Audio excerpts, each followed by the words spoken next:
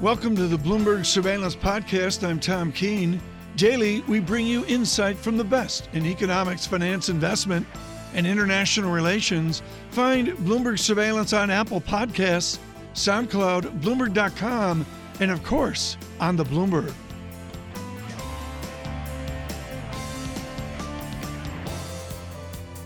Joining us here in New York City in the studio, I'm pleased to say, Chris Grisanti, Grisanti Capital Management CEO, our value man, who says don't worry about Democrats taking the House, don't worry about higher rates, and don't worry about inflation. Can we start with politics, Chris? Why shouldn't we worry about the politics at the moment? I think almost the consensus view is that the Democrats will take the House. It's very difficult to see them taking the Senate. So I think the market has priced in divided government. It's not like a whole lot has gotten done before this. So I don't think if the day after Election Day we see a divided Congress that it's going to upset the market, maybe a little volatility, maybe some opportunity. But it has been so market positive with Republicans in the House and Republicans running the Senate as well. Right. Why does the opposite not apply? Well, we've gotten the tax break. We will continue to get lower regulation because that's an executive function.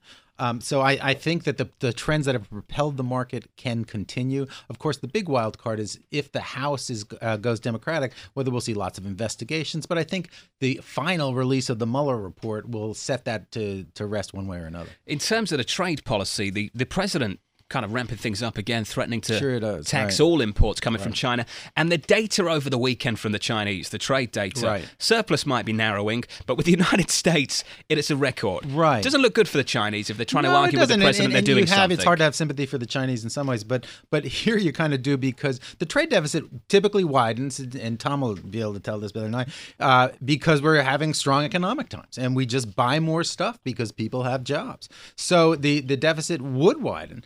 The problem is that's Trump's major litmus test for whether things are fair or not. I don't care about the politics. Here's the reality. We're 10 years on from Lehman. Right. We're only talking to optimists this week that had the courage to stay in the market. How did you stay in the market in April of 2009? Well, we ran to quality, Tom. So you buy J.P. Morgan, you buy Goldman Sachs. It was the first time really in a generation where they were trading significantly what did he buy below. Bear Stearns for, like $1? It was like $24. He bought it for $2, and then he had to up the price to $10 because he got so many complaints about. And you loaded the boat on J.P. Morgan. We did because, if J.P. Morgan went under, we had a lot worse. John Farrell, what was the sweat like in London with Northern Rock? Nobody was loading the boat on Northern Rock, were they? Good job they didn't. Right. I mean, that was the story. Exactly. And if you loaded the boat on RBS, I mean, you are still struggling right now. That's the difference, I think, between the United Kingdom and, say, the United States. The U.S. did such a much better job of recapitalizing the banks than the rest of Europe And they did. took their medicine early. I think that's right, because I think Europe is still doing that. But we talk and sit here with the benefit of hindsight. Right. When you talk about loading the boat of J.P. Morgan 10 years ago, it didn't seem that obvious, did it? No, I mean, that's why you could do it. Although there is some, as the boat goes underwater, you head to the highest point. You head to the quality. You could have done J.P. Morgan. You could have done Wells Fargo. And by the way, in retrospect, neither Wells Fargo nor J.P. Morgan had a single quarter of reported losses during that period. Yeah, but did you sell them now? Or do you only own junk now? Do you only own things with 5 symbols? No, we've sold J.P. Morgan simply because it's quadrupled since then. But we own and would buy today the Wells Fargo because of company-specific problems, which I think they will grow out of. What's the differential in value between J.P. Morgan? What ratio do you use to compare and contrast JPM with WFC? We use both price to book and price to earnings. In both cases, Wells, because of their mix How of much business, of a discount? Right now, they're trading almost at parity, but the proviso is, Tom, Wells usually trades at almost a 50% premium because it has a more stable book of businesses, mortgages, it's kind of bread and butter lending, where JP Morgan has more trading. So you can buy Wells. If they get the same historic premium, you'll make 50% on your money. Chris, can we get a quick word from you on Apple? Sure. Big launch later this week. I know you hold the stock. We do. What are you looking for?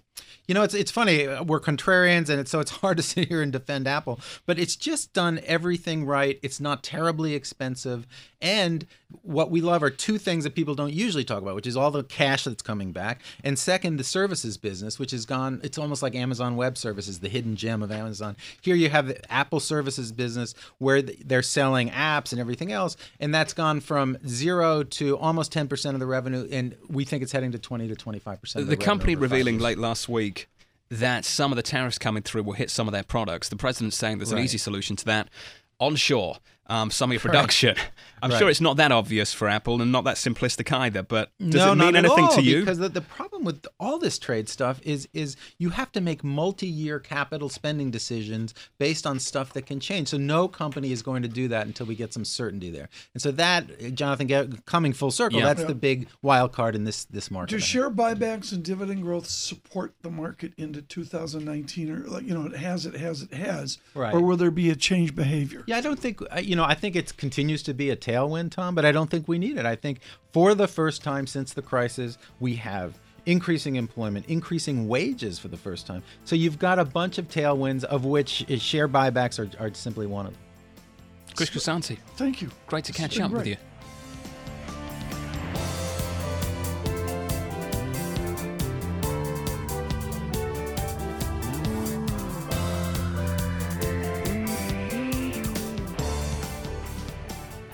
Why don't you bring in James? He is one of the most accurate payrolls forecasters on the planet. Yeah. Jim O'Sullivan joining us from High Frequency Economics, the Chief U.S. Economist. Jim, what did you look for Friday and did you get it? Hi, John. Morning, Tom. Well, it was actually a bit stronger on the payroll side than expected, plus on the wage side, obviously, as well. So, they were pretty strong numbers. Obviously, monthly numbers jump around a lot, but it's pretty unambiguous that we keep getting something in the range of 200,000 a month on jobs, which, even though unemployment held in Friday's number, is more than enough over time to keep unemployment coming down. Meanwhile, wages are accelerating. Yeah, but Jim, there is this feeling, and I've called you one of the most accurate forecasters because you are, but there are many people out there that say this has got a whole lot more predictable over the last couple of years. Wage growth has been pretty stable. Payrolls growth has been stable around 200,000 every single month. Can we break out to a higher trend on wage growth, Jim? Well, I think the trend, has been moving up and will continue to move up. The 2.9% year over year we saw on Friday is a new high, and that's going to keep on going up. And I think we've seen the same already, in fact, in the employment cost index, which, if anything, is more comprehensive. And the private wage number in that report was already up to 2.9%. So Jim, what's the sweat at the Fed? Coming off for Friday, which I thought made a nice splash, and, into the weekend, make America great again and all that. What's the level of sweat or the change in the level of sweat at the Fed? Like everyone else, I'm sure they're watching the trade war threats and trade tensions as something to monitor. In terms of the labor market itself, the numbers on Friday, I think what they're worrying about is ultimately unemployment keeps on falling and the economy overheats.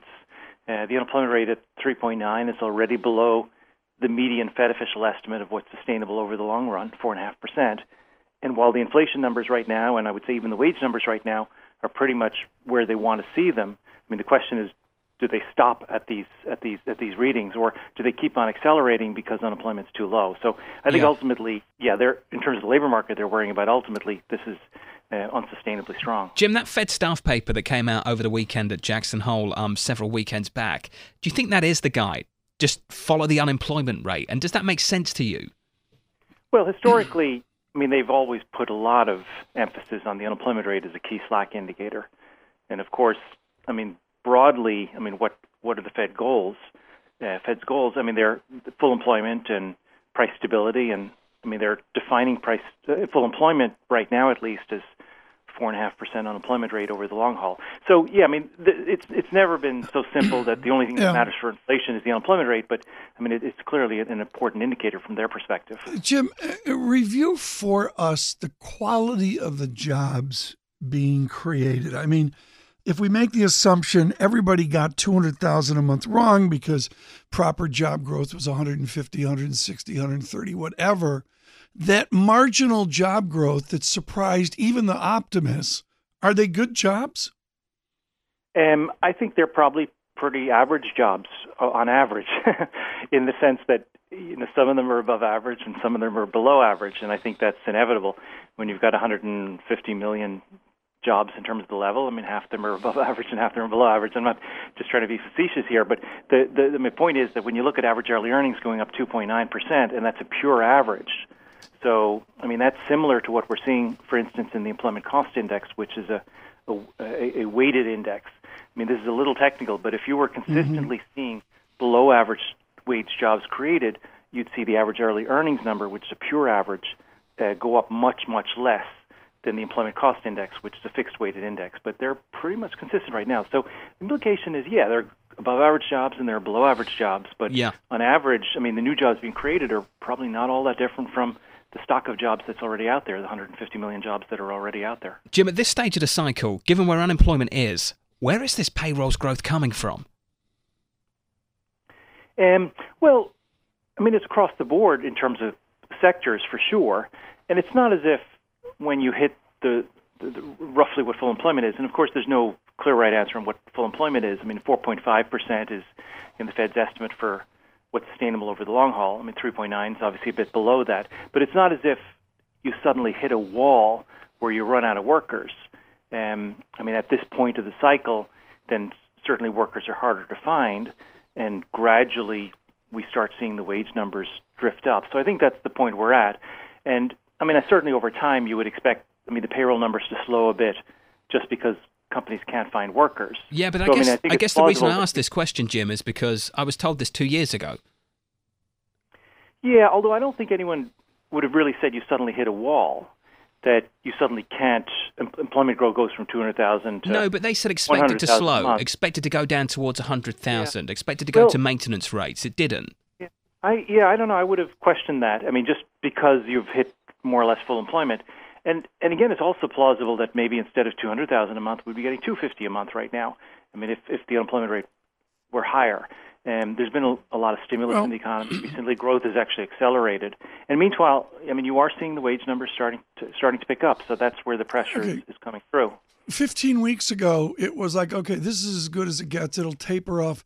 Where have you adjusted your taper now? Have you extended this good growth into Q4 and even into 2019? I haven't changed any numbers recently. I mean, I've got 3% for the second half of this year, so still pretty good. I mean, I don't think the trend is over 4%, which is what the Q2 number was. I mean, 4.2% for the second quarter, but I mean, I've got 3% for the second half. I mean, that said, I think the temptation would be to, if anything, go up a bit from 3% in the second half. That momentum looks so good. I mean, last week, obviously, the ISM numbers that came out, I mean, the jobless claims numbers are at their lowest since 1969. Yeah. But I do think ultimately, I mean, taper, of course, is the sort of a monetary policy word these days. But in terms of growth, I mean, I think the fiscal stimulus will start fading as we get into 2019. And I think as the Fed keeps tightening every quarter, that gradually monetary policy becomes less accommodative as well. So I think it's pretty plausible that growth does start to slow by 2019. Jim O'Sullivan, thank you so much with High Frequency Economics this morning.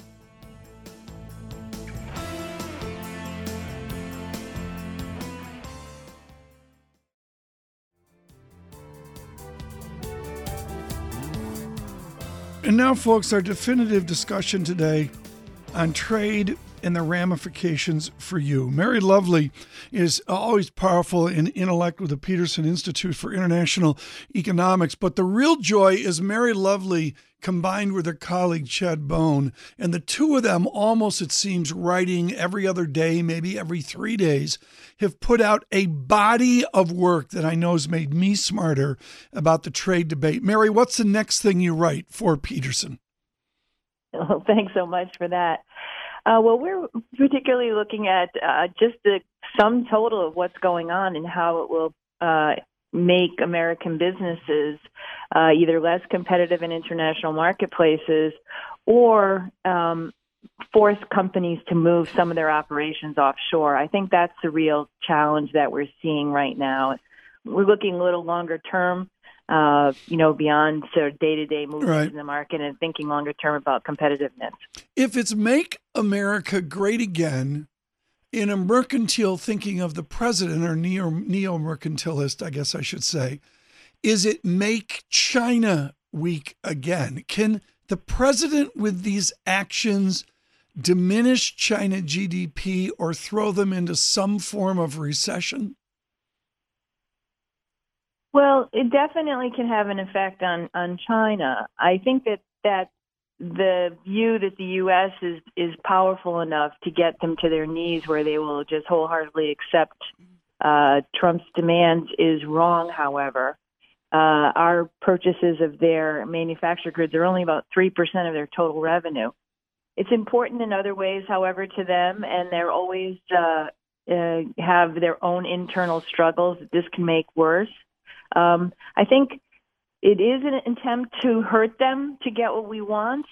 Unfortunately, even if we do hurt them, we won't get what we want, which is some sanity in terms of intellectual property regimes and treatment of our intellectual property and technology. This is something that, of course, we share with other countries such as Japan and the European Union. With the distraction of trade, as you and the Combine, I think of Nick Lardy and the rest at Peterson, does the distraction of trade dramatically damage investment by U.S. companies and particularly U.S. multinationals? Given U.S. multinational now, their heads must be spinning over where the next marginal investment dollar goes. Yes, and there's certainly an attempt by the administration to not have U.S. companies invest in China and, quote, to bring the jobs home. That is a powerful, I think, rhetorical tool. Okay, but Mary, I just set up a new router at my home. Thank you, Netgear. And it was made in Vietnam. I mean, the debate, and this is no fault of Mary Lovely, folks, who teaches at Syracuse. It's not China, China, China. But the debate in the media is always U.S.-China, Mary, and you know it's a much richer set of adjacencies. It is, and that's why we're worried about U.S. competitiveness, because it's a big world. There's lots of other countries out there. If we look at even U.S. operations in China, about 70% of the goods that they're selling are being sold into Asia. So how would tariffs on imports back to the United States stop those companies from moving to Asia? It won't. Asia is where the market growth is. It's where these companies need to be to make sure that they're profitable and return value for investors. So this bilateral focus of the president keeps him from seeing the bigger game. Part of that is seeing what our multinationals are doing abroad. The other, of course, is, as you point out, that there's a lot of other low-income countries who are ready to either take more investment or finish off the goods so that they come from, say, Vietnam, even with Chinese components. I mean, within the microeconomics are wedges and incentives. What are the incentives now that the president's creating with tranche 1 of taxes and now tranche 2 of trade taxes? What is the key incentive there that people have to adapt and adjust to? Well, it's going to raise the price of bringing in intermediate goods to the United States, and so we'll reorient some, certainly supply chains. As you know, it's possible for them to simply import goods from other countries, other low-wage countries, or we can produce it here at a higher cost. It's essentially producing a production island for the United States, and that will force companies to move production for export outside the United States. That's the dynamic that it's setting up, and that's really not good for workers or for investors. I'm not going to put out this chart because it's Monday and my brain's fried. I'll put out the link to it. And Mary, this is Paul Krugman, who, you know, people go mental because Professor Krugman's talking about this, or this. This is the Krugman wheelhouse. This is the Lovely wheelhouse as well. If you've got a dynamic on the y-axis, Mary, of the price of imports coming in, and on the other side, you've got the units, the volume of imports coming in. You have a demand for imports based on the price of them and the units of them. And you end up in a trade war with what Professor Krugman and you would call a welfare loss. What's the welfare loss to our listeners? Well, it's basically that we're going to be forced to pay more for inputs and will drive up the cost of our goods. And people will say, well, that will create jobs. Yes, it will create jobs in the protected industry, but it has to take jobs from someplace else. When I have to pay more for my children's clothing or for toys or for mobile phones, all of which are threatened with the last tranche of Chinese tariffs, that means that I can't buy myself a nice dress at the store, or upgrade my router, or buy a new car. That means jobs are not created in those other industries. So basically, you see the first thing, there's a job created in protected industry X. Well, you failed to seize the job that wasn't created in another industry. And those other industries tend to be the export industries that pay more. They're firms that do more R&D, and frankly, they're firms that are going to drive innovation in the future. So we're really just hampering ourselves in the future generation. Beautifully explained. I feel like this is not like Econ 101. It's like Econ 2 or 3 or 204. But within it, Mary, is the idea of the marginal or the next dollar I spend or the next tradable item. When the president looks at the blunt instrument of car sales, Germany bad, we're good. I mean, the simplistic tone, and that's not a criticism of President Trump, folks. It's just a fact. It's a simplistic analysis. Drag President Trump over to the dynamic space that Mary Lovely's in. Where's the complexity of that simplistic debate? Well, where is the complexity? I think there are a lot of people who are trying to explain this to the president or to make their views heard. We saw many, many companies testifying in the hearings that were held for this latest tranche of taxes against Chinese imports. We saw tens of thousands of companies ask for exemptions from the steel and aluminum tariffs. So the business world is trying to get the message out. This is not good for us. You're hurting us in terms of the price of the goods that we need to produce in the U.S. Yeah. And eventually it will show up in jobs. This has been wonderful, Mary Lovely. Thank you so much. Greatly appreciate your attendance on Bloomberg Surveillance over the last number of weeks. Can't say enough about what they're doing at Peterson.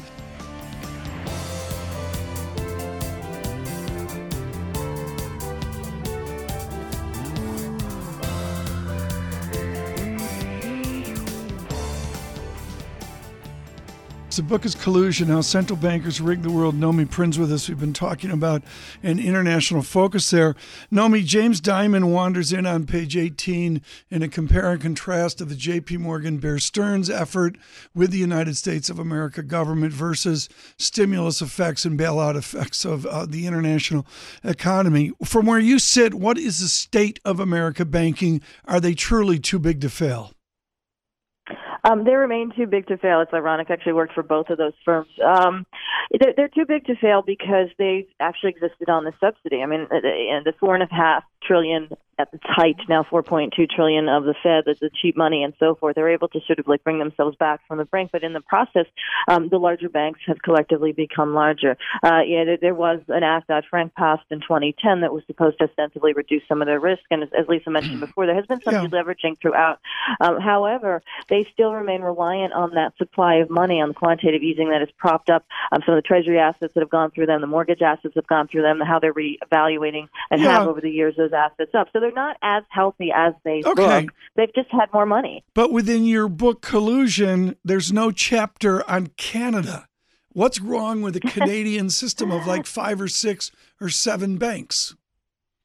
The reason I don't have a chapter on Canada is because they didn't really rate in the whole sort of quantitative easing of the rest of the major G7 countries and plus China that I do look at as the major central banks in terms of creating electronic money through this process. So I mean they've had a more stable and less leveraged banking system to begin with. They weren't actually at the sort of crux of the crisis when it happened. Emerging markets were much in pain. Canada was to an extent in pain.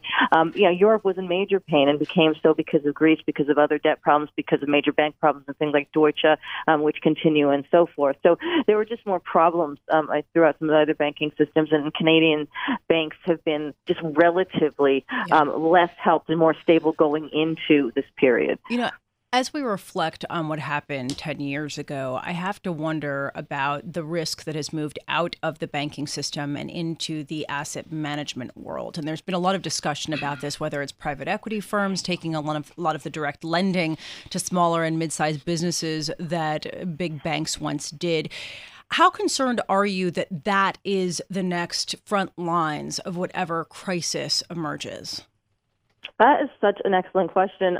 It's at the front lines because if we have any kind of unraveling through different points of possibility, whether that's geopolitics, whether that's emerging market debt defaults, corporate debt defaults. We've seen it in the U.S. Non-financial corporates have almost doubled from 3.2 trillion debt to 6.21 trillion debt over this period and so forth.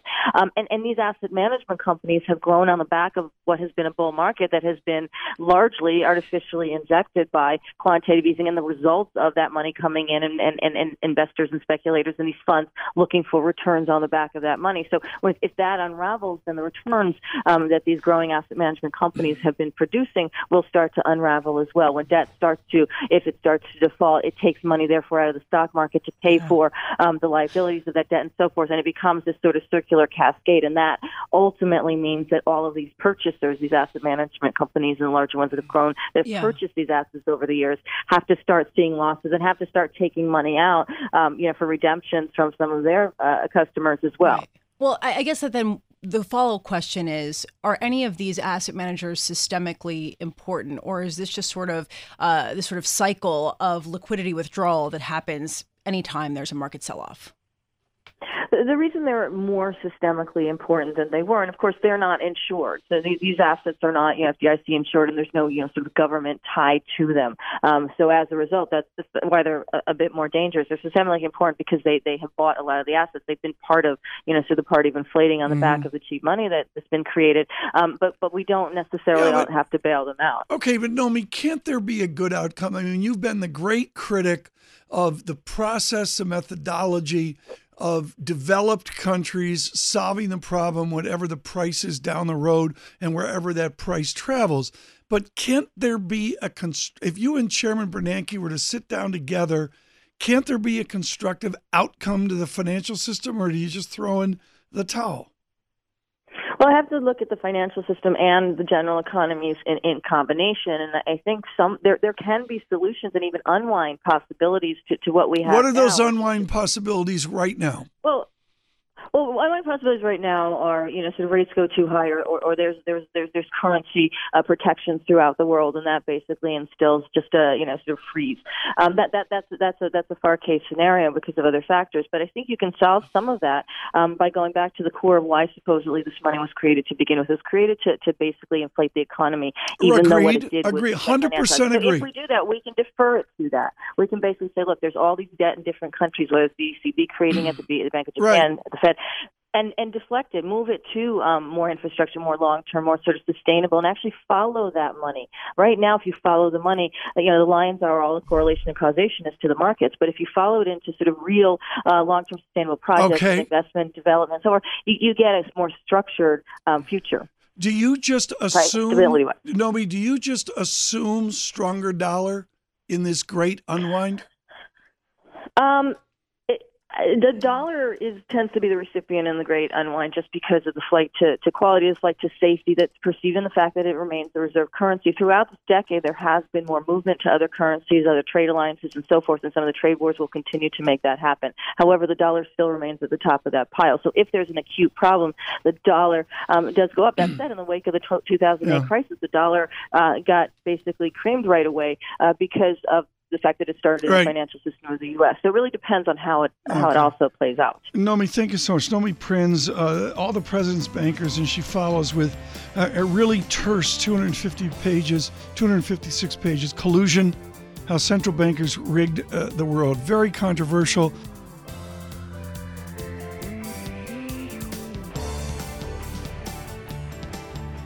Thanks for listening to the Bloomberg Surveillance Podcast. Subscribe and listen to interviews on Apple Podcasts, SoundCloud, or whichever podcast platform you prefer. I'm on Twitter at Tom Keene. Before the podcast, you can always catch us worldwide on Bloomberg Radio.